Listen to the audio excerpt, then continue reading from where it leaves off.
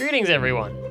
Welcome to Rolling with Disadvantage, the D&D podcast where we won't be playing D&D. Oh boy. As always, on this very special 10th episode, I am your host, Tyler. And I'm your holly jolly co-host, Till. Ho, ho, ho. If you're new to the show, Rolling with Disadvantage is our podcast where we argue and debate and ho ho ho into the void Scream! about various aspects of Dungeons & Dragons 5th edition. Feel free to join the conversation by tweeting us at RWD Podcast. We'd love to hear from you, in all honesty. Yeah, absolutely. The Twitter needs more activity. It totally does. Yes. But that's partially my fault. I don't do a very good job. And I just have a hard time getting on it at work, and I just want to, because I see tweets come across, I'm like, oh, I feel like it'd be great to just retweet and put a comment. And I recently went on my own personal Twitter and just deleted all my tweets. Yeah, smart move. And I got rid of my Facebook. Yeah, smart move. And I archived a whole bunch of my Instagram stuff. And just screw it. I'm just going to put everything down to the bare minimum. You have an Instagram? Yeah, of course. Nice. I don't do that. It's, visual. So it's important for me. Not my cup of tea. It's for my career and whatnot, though. Yeah. Yeah. Okay. So just as a side note for everybody listening, we're going to take a week off for the holidays next week. So enjoy this special 10th episode in which we will be discussing something. I'll pull first. Yes, today. that sounds. Is that normal? We're going to change it up. Break with tradition. Bloop, bloop, bloop, bloop. At a very traditional time of year. Bloop, bloop, bloop, bloop. We're flipping at the bird. Okay, sure. Proselytizing. You know what that means? I do not. It's trying to convert someone to your religion. Oh. How to convert friends and family to D&D. Oh, okay. I actually have very little success with this, I think. I've done all right. Do I have notes about this? I do. Have you had success is my first note. And not really. Well, in all fairness, I mean, you've tried what, your cousin? My wife, my cousin. Your wife should be an easier target. You call my wife easy? No, the exact opposite, actually. Various and sundry friends with limited success. Mm-hmm. I have a couple of older friends who have expressed interest, but have not yet done it. Yeah. So I would say my success rate is less than 1, but more than 0 because I've had partial attempts. But in your entire in your entire life, would you still maintain that? Because no. I'm sure back in the day you brought people when I was into young, it. I had a cousin that we had sort of brought into the fold, Mm-hmm. and then basically all the people we play with now. You're not going to try to take credit for that, right? No, but they didn't. Those I are was my I pulls. was the first amongst all of us. Oh, yes. Yes. You and Well, in all fairness, Marmar and your brother got me into D&D. Yeah, I'm not taking credit for it. I'm just saying, I can be associated with it. Yes, you're part of the OG group. I am the OG player in the group. Yes. From age 10. Yes. Oh, my God. Yes. We, once upon a time, were outside. I told you this before, I think. In a tent in the backyard trying to play D&D. Mm-hmm. And there was That's fucking probably where you bugs lost everywhere. some people. Bugs. It was my cousin. He still played for a while. Yeah. He's cool. Yeah, but He played Magic with us and all that sort of stuff. I would probably recommend not going that route. Outdoor if you're D&D trying does not work. It doesn't work. If trying to convert someone to D&D, Don't do go not outside. play outside. So that was a not working strategy. Unless you live in the desert in Arizona. No, because there's wind.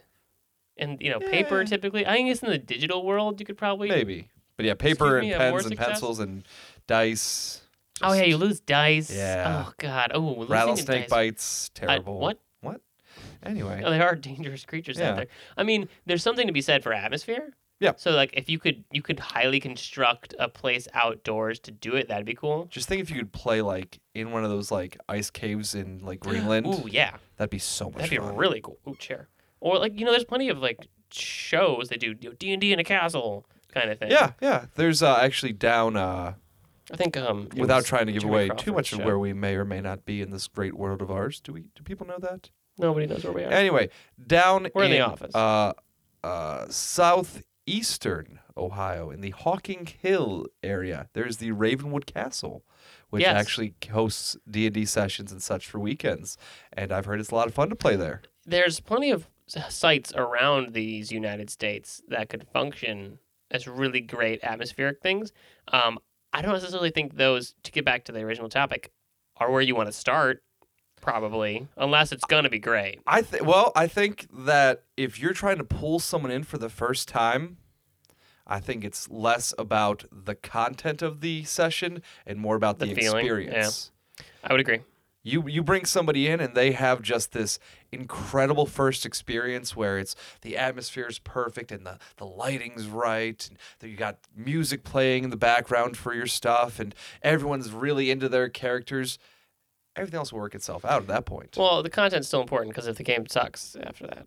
But can't it be said that at the end of the day, it's all about, having fun with your friends, and content isn't as important, especially for somebody first time who doesn't really know what the game's about? That's defensible. I just don't necessarily agree. But I had a follow-up thought to that, and it's gone now. But I agree. Oh no, I agree with you. That feeling. Yeah, is that it's a positive association if it's a good time. We brought up my cousin who we tried to rope into playing D&D. The first time I introduced him, it was like, oh, let's build a character. That's not fun for someone the first time. But then we tried again where I'm just, here's your character. We're going to play. Perfect. And he's like, he liked it. He actually liked it. He's only played the one other time, but he didn't. Yeah, I would definitely. He liked it. I would definitely say if we're going to take steps, we're going to list some steps on how to get people into it. Make their first character for them. Talk to them about it. What do you like? What do you want to do? What's your kind of person? But make that character for them. We had previously discussed the Storytime adventure where I was Beowulf and everybody else was character. There was how many? 12, 11 of us playing? There were 10 of you. 10 of us playing? Yes. That was not, I don't think, a good strategy for first-time players. No. No. Big, huge group. I still think people had fun. Oh, no, I'm not disputing that. But it was not a great... This is what D&D is. No, not at all, because you're never going to be a 10-person And we never got anything done. You guys actually did a decent amount. You skipped a huge chunk of it for us to get anything done. Yes, very much They set a bridge on fire, and then we couldn't get to them, whatever. Yeah. So I think keeping it more of a... Intimate thing, and with players will mesh well with people you're proselytizing to. Yes. Right? You don't want, your rules lawyer there the first time if they're going to be like, meh! The whole time, because that won't be fun for anyone. Agreed. The other thing I have in my notes was if there's something easier, friends versus family.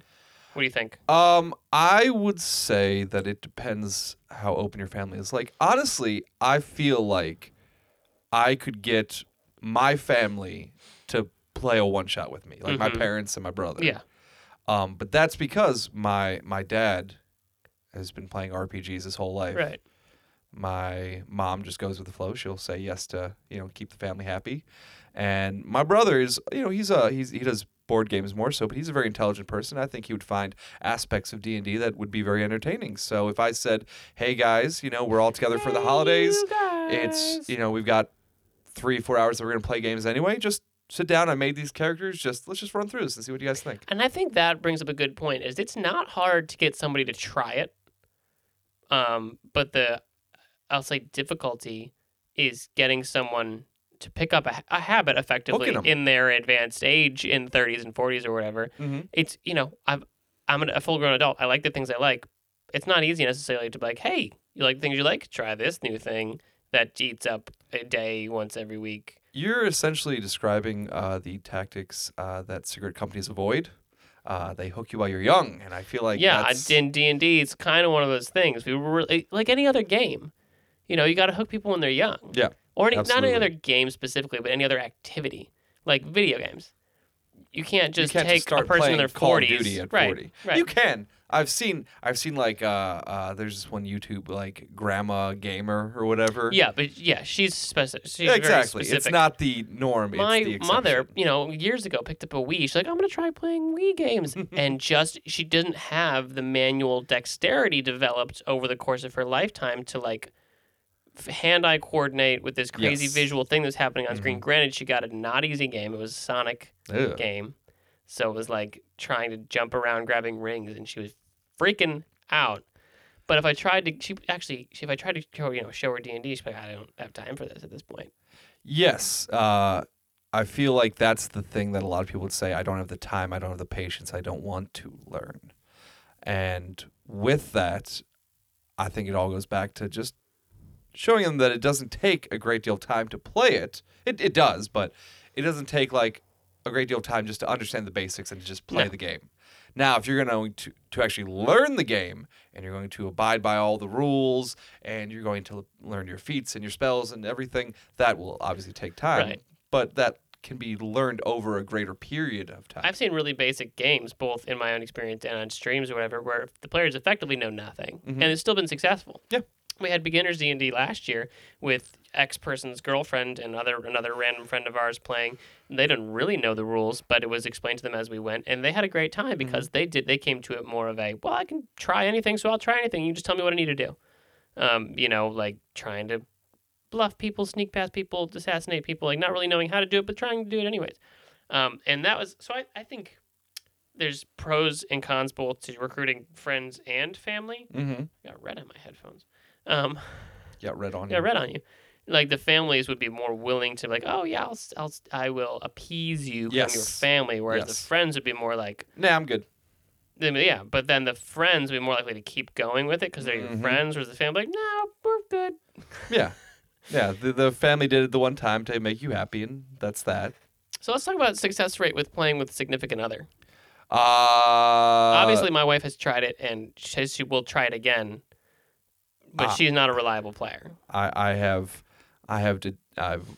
You've had several girlfriends in recent memory, all of which you've introduced it to. Yes. Tell me about your success. Zero success. Zero. No, it does not work. I'm not the best person to be the DM for them. No. That's definitely something. Right, that's the huge downfall. You can't. Not in a dating type relationship. No, you can't DM for your girlfriend or boyfriend. As much as this goes back to other conversations we've had, but as much as it's not PCs versus DM, it is. And when the DM is doing horrible things to PCs, especially significant others, unspeakable things, it looks it doesn't set you can't have that power dynamic. Like if you wanted to, you'd probably, if you had a boyfriend or a girlfriend you want to play with, you would probably both have to be players with somebody else that you're both friends with. Like they would have to DM, or that there's complete strangers with. Yeah. I can see that working too. Right. Like you go to just a game session at your local game store and you and your girlfriend or boyfriend or significant other of any kind sits down and you guys just play and it's totally just That's actually not random. A bad idea as a way to start. Yeah. Because there's many places near us that have D&D nights, days, whatever, that you could just show up. Oh, God, my headphones. And try. Yeah. A lot of people, just in general, are going to be more courteous to strangers. Sure. You're not going to rib them or give them a hard time for stuff. I don't know. I've seen some horror stories on the interwebs. I agree. Real bad but horror stories. In my personal experience, which is obviously very anecdotal, I have had always positive experiences with strangers. I think this is a good opportunity to speak to our very limited audience and say, if somebody's coming to you for D&D the first time, do not be a dick to them. Yeah. We're trying to expand this community here. And if a DM is just like a total douchebag to a new player, guess what? That's the last time that person's going to play because you ruined it for them. Yeah.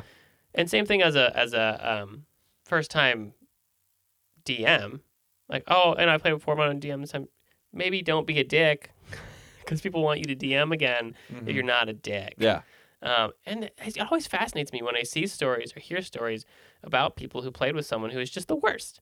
Like, not that they were bad at it or the poor story or whatever, but they were like a dick. They were just tough to be with. Yeah, like ignoring you or overruling you or just in general being poor sport. I think that to tie in with that and getting people to play any game, especially D&D, and badminton. And badminton, is just about saying yes. Getting them to the dress. Getting them to just understand that they are accepted in this game. Because it's going to be weird for them. It's going to take them a while to envision being elven priest of various sorts and whatnot. So just say yes. If they want to go talk to if they want to go find another elven NPC in a human city, let them roll for it. See what happens. And I think that's the best part about contemporary Dungeons & Dragons is it's very accepting. We briefly discussed last week the race thing, right? It's not... Maybe it's bad optics still in some places, but the game's very open to people of all shapes, colors, and sizes and stripes and whatever. Very much so. There's purely gay D&D streams. It's just, queer, non-binary people playing. Like, that's awesome. That they feel comfortable with this game, which traditionally was very heteronormative for a long time. Like, he or she, whatever. The men wore the armor and did the fighting. The women wore the skimpy outfits. Yeah, right. It was like that, but it's not that now. No. I think the game's come a long way. Very much so. For being open to people. I know that there are, I believe, 5 different all-female streams that are actually combining forces this weekend. Oh no, that what to will do happen? to do like a 4-episode arc between all of them on Geek and Sundry. So I'm actually very much looking forward to that. There's probably too many D&D streams though. There are a lot, but I think it's a good thing. I think that kind of just raises general awareness and interest. General awareness. I think you could possibly oversaturate a market, but there's something for everybody in all of those. But every Tom, Dick, and Harry records their sessions and puts it out there. We recorded it for our own posterity, just for us to listen to, and it was amusing to do that. But I had no inclination to share it. No. Because A, things, all the things we said, and B, like who cares? No one cares. No one cares about this. Cares. No. One thing I will say is that I do miss us recording it because it allowed me to immerse myself more in the story and less in my notes. Yeah, it allowed you to go back later, oh yeah, I forgot about all that. Yeah, because I had too many drinks. I always listened after the fact and took notes on the recording and just kind of played at the time. And I feel like I'm much more in my notebook right now. I don't know. It was a lot of work for me to record and set up and all that stuff and edit. So I just stopped because of laziness. But I like that moment at the beginning of every session where I do the rundown and everybody goes, "Oh yeah, I forgot about that guy." That's something that would very much have when you're first playing with somebody. It happens still to this day. People playing with for years and you're like, "Oh yeah, when last we met, this happened." And I'm like, I totally forgot about that. Fuck that guy. So this actually ties back into the topic, in my opinion. One thing as a DM that I would say for somebody that's new is make what you say, make the content you present mean something, because they're going to be hanging on your every word. Mm-hmm. They're going to be writing everything down. When I first started playing, I took notebooks full of notes. I sat and I wrote down every single word. And as a first-time player, it was fine for me because I actually enjoy that kind of thing. But a lot of people just want to be a part of it. Right. Be a part of the story, be a part of the fun. And when you are presenting something, you don't need to necessarily, especially for a first-time player, go into the history of Eberron and all of the deities and all of the heroes that have ever existed. Of course not. Give the information that is necessary and let the characters do what they want to do. Right. I would agree with that. Yeah. And especially if somebody's just giving it a shot for the first time. Absolutely. They don't need any information, except for the fact that this is a fantasy environment.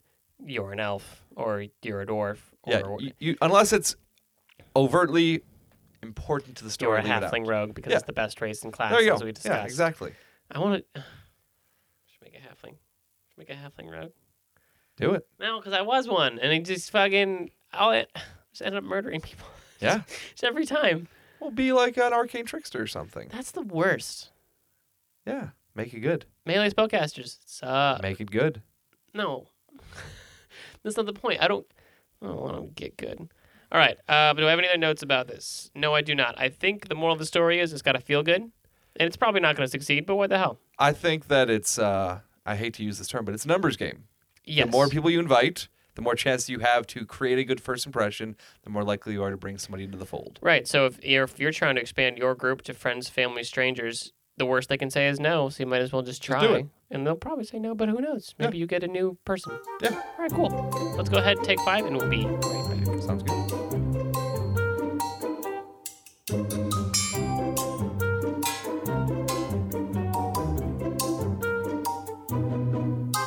All right, welcome back. I don't actually know how I usually make this transition.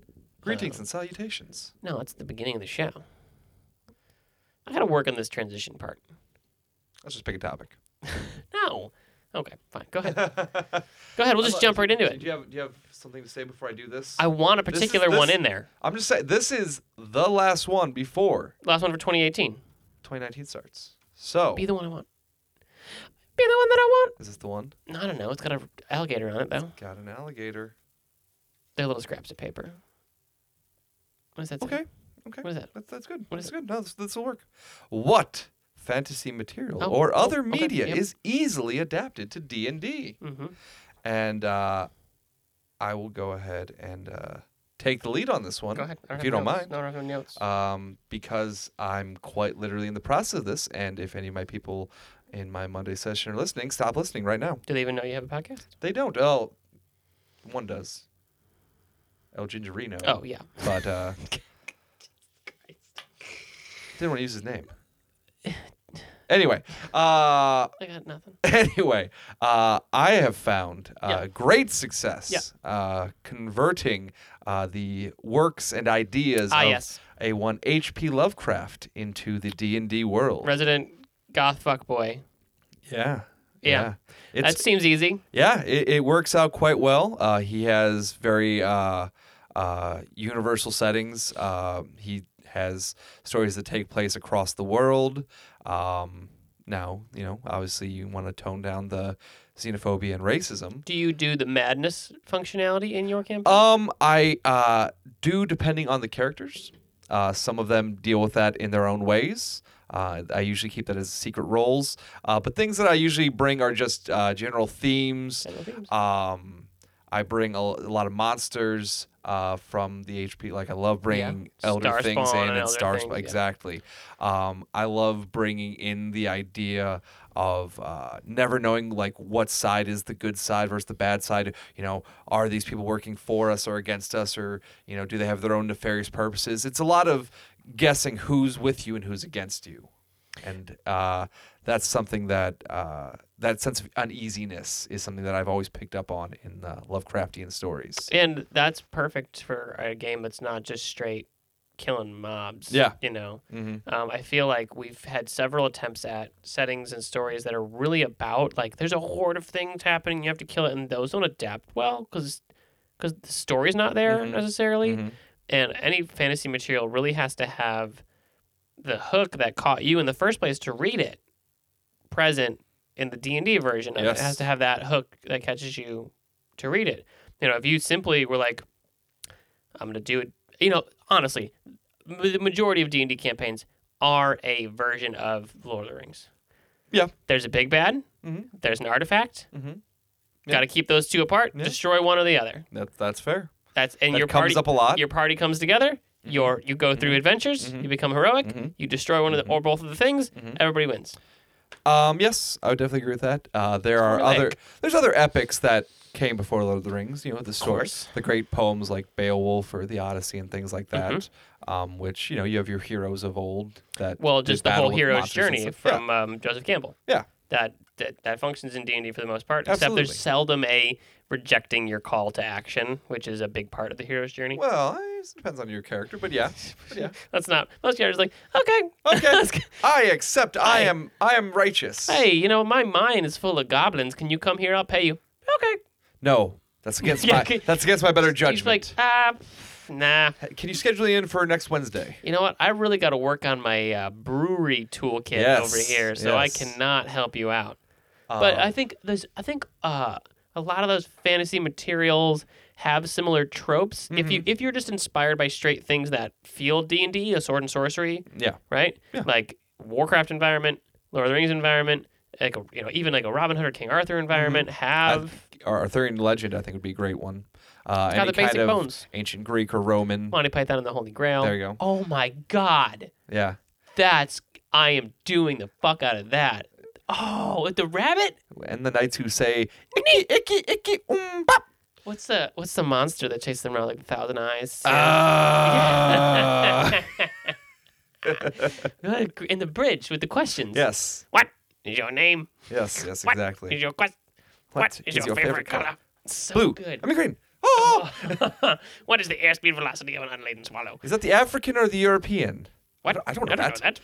Oh my God. Perfect. So perfect. But I think if you're a DM, you're trying to introduce material, there's a big question you have to ask yourself is, are you okay using material that players might be familiar with, or do you really want material that will be new to them as well? You have to adapt it, essentially. Well, there's upsides and downsides. Major downside for using material your players might Not everyone is a member of the military. Majors and generals are, that you might encounter is that your players run the risk of like metagaming. It's like, oh, this is. That's why I've gone out of my way to not name things. Yeah. What they are. Right. Like, oh, this is the Lord of the Rings campaign setting. Okay, so if I go that way, I'll run into the Ents or whatever. Yeah, exactly. And players, popular stuff people haven't necessarily read. I am in a really lucky position where you people don't read anything. So I can use almost any fantasy material whatsoever and get away with it. I still am very upset that I didn't pick up on the Countess of Exed in. Well, that's just history. Yeah. Right? I Elizabeth feel bad Bathory, not knowing that. Fucking, yeah, most famous female serial killer / murderer of all time, and she bathed in blood. I should have known that one. She's perfect. Should have known that one. I think history itself is a great fantasy setting because there's so much stuff going on. What are a couple popular modern, maybe not even modern, but modern-ish media movies, shows that you think would be adapted very well? Any gladiatorial thing like The Gladiator. Okay. Super easy. Okay. Right? Yeah. The story of, the hero from home having returned, enslavement. Any Robin Hood-y type thing is obviously really easy. Dragonheart. Could do with, it. who the fuck is the guy in Dragonheart? Dennis Quaid? Dennis Quaid, thank you. I couldn't call Sean Dennis Connery? Quaid. Yes. We had an argument about that recently. We did. I don't remember. It doesn't matter. Doesn't matter. But specifically sort of non-fantasy things that could be adapted really well. Honestly, shows like Breaking Bad could really, where you take a reluctant villain introducing, in this case, drugs, but it could be something else into a population. He thinks it's for good. He ends up becoming evil. You have to stop him, that kind of stuff. Something that I think would be very easy, and that I feel like a majority, I don't want to say a strong majority, but a majority of D&D players could easily adapt would be their favorite anime. Oh, yeah, 100%. That's super easy. Like, you could take literally the entire story of My Berserk Hero Academia and just run it as is. What's the vampire a la carte one? Oh, Hellsing? Hellsing. Easy. Full Metal Alchemist? FMA, sure. Easy. So the two stories that I'm drawing inspiration from currently, and I know you're not going to read it, so it doesn't matter. That's fine. Are the 5th season series, which is a series of books by N.K. Jemisin, where the world is effectively had already ended, and you've come back from the brink, and there are these creatures that they call them stone eaters, or like stone people that have some weird mission that they're not really sure with, but they can basically do magic, and you follow the story of certain individuals interacting with them and the consequences of that. And I'm also reading the Wheel of Time books, which is like 14 goddamn books. So there's so much material to pull from there. And it's actually like, honestly, reading the Wheel of Time books, everything else is derivative from the Wheel of Time books. Seriously, like Lord of the Rings happened, I understand, and this guy pulls inspiration from that very clearly. Every other fantasy book I've read is derivative from the Wheel of Time because it was written in the 80s. Anything Forgotten Realms, Elminster, what's the other one my friend was telling me about? Anything that comes to mind.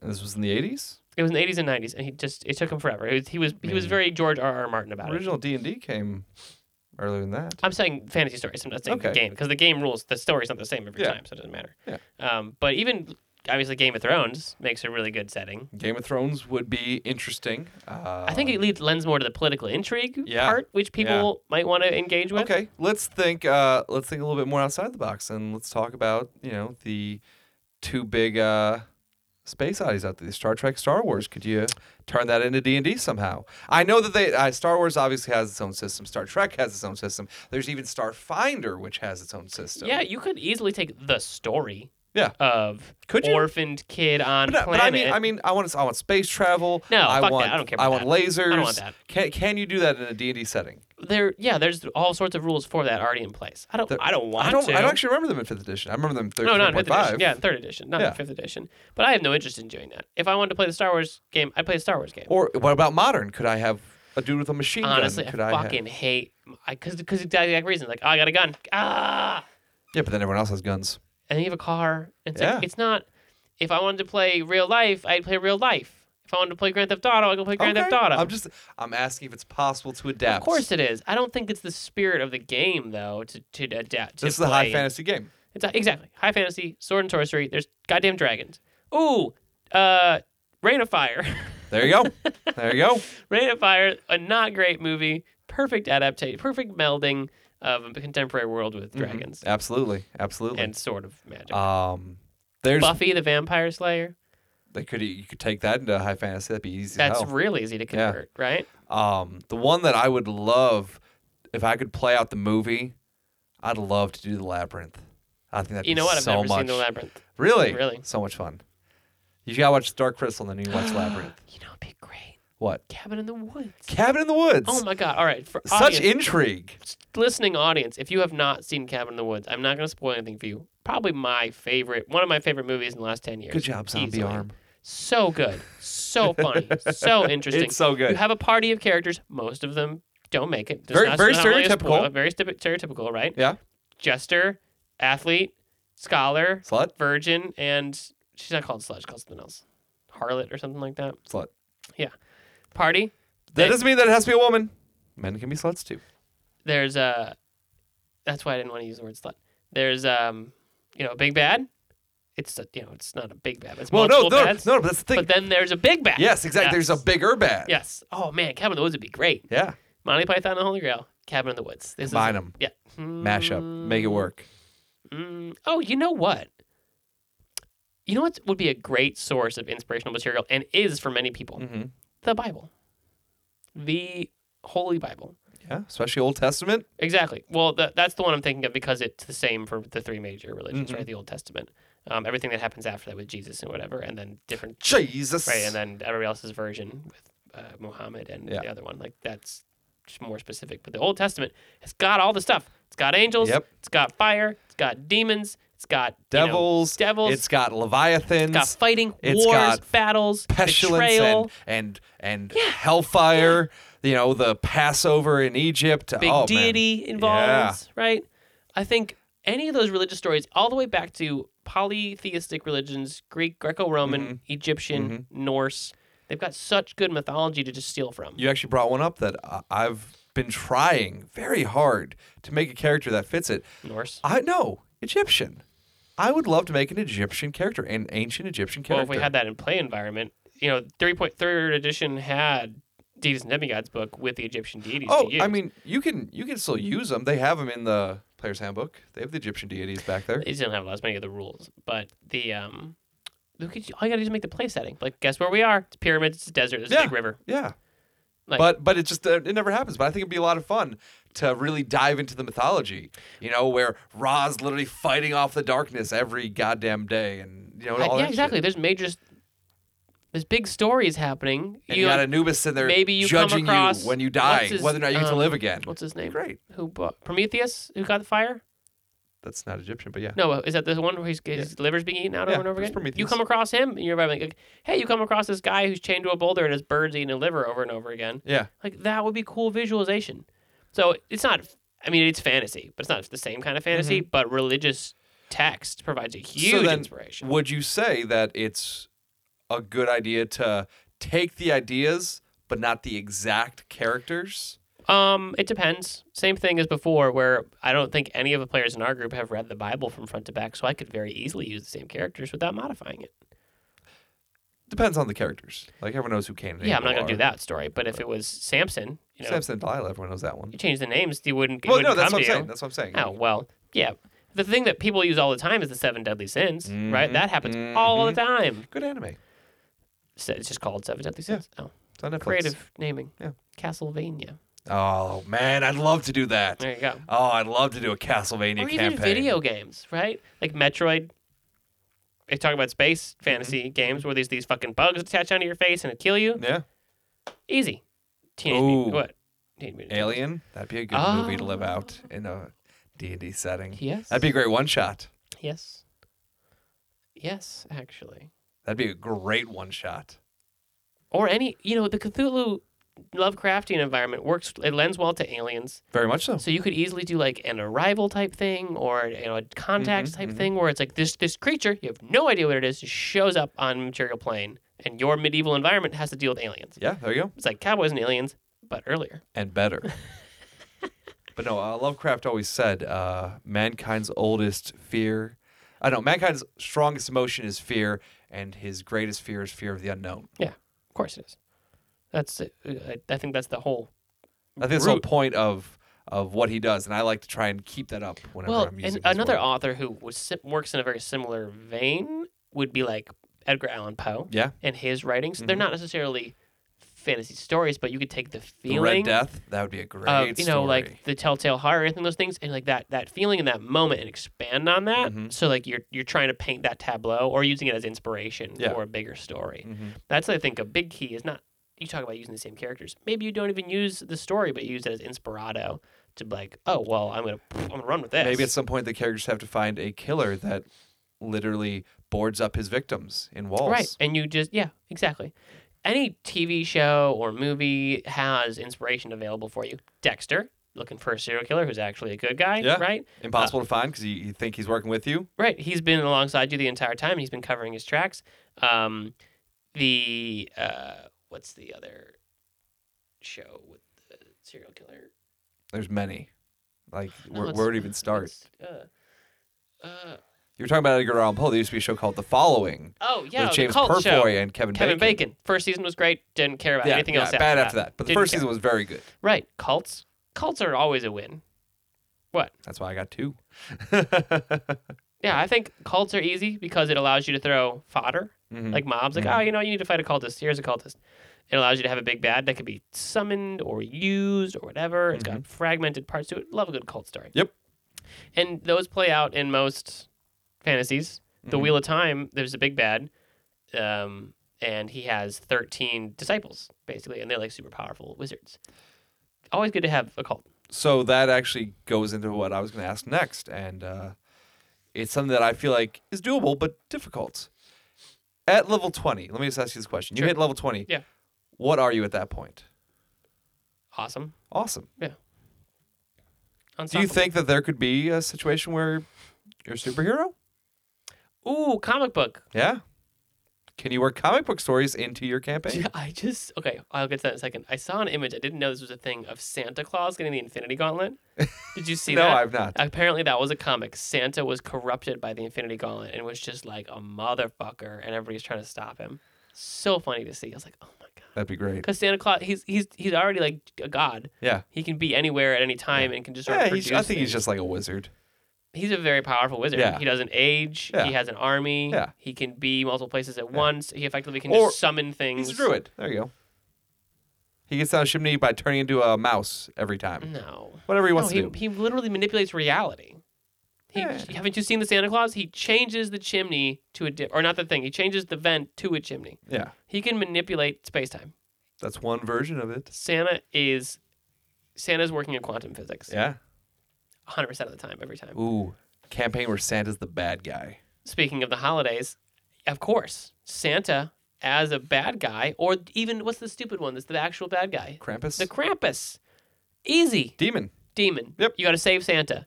Save Santa from Krampus. It's Oh my God. That's a holiday perfect one shot holiday in the waiting. one-shot. Saving Santa from the Krampus. And maybe you don't call it Santa in your world. Maybe it's a different version of Santa. It's not the You Krampus. better call it whatever. Santa. You call him Santan. Something Saint stupid. Nick. Call him something really obviously Santa. Dude's about to be canonized. Krampus steals him. You got to save him so he can become Saint Nick. Oh, yeah, he can become a deity. So that he becomes Santa. Otherwise, Christmas never happens. Or any of your childhood stories. Yeah. Any of the Brothers Grimm stories. Any of the Disney stories. Sadly, when I was doing my storytime sessions, we never got to my favorite one, where you guys were going to literally go through a Dr. Seussian land. Ooh! Oh! I had such grand plans for That would Snizzlefoots and great. whatnot to come fighting for you. That'd be awesome. Yeah. Dr. Seuss would be great. It'd be very unique. It'd be a lot of fun. I think it'd be great for first-time players. Where the wild things are. Yeah. It's like any trippy ass kid's story could perfectly be bastardized to a D&D campaign. So I think that we've presented many ideas. Oh yeah, but I think the point was to expand what we think of as inspiration. Yes.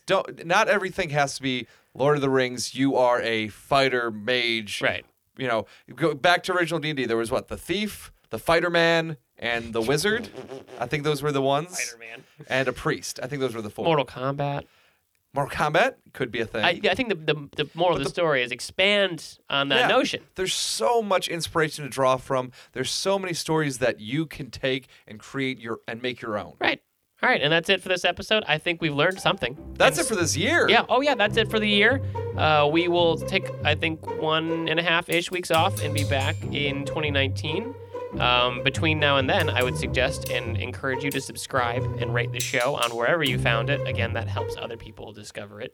Follow us on the Twitter at RWD Podcast, and always feel free to send us topics you want to hear about or your D&D rants at rwdpodcast@gmail.com. And we will see you next year. Till then.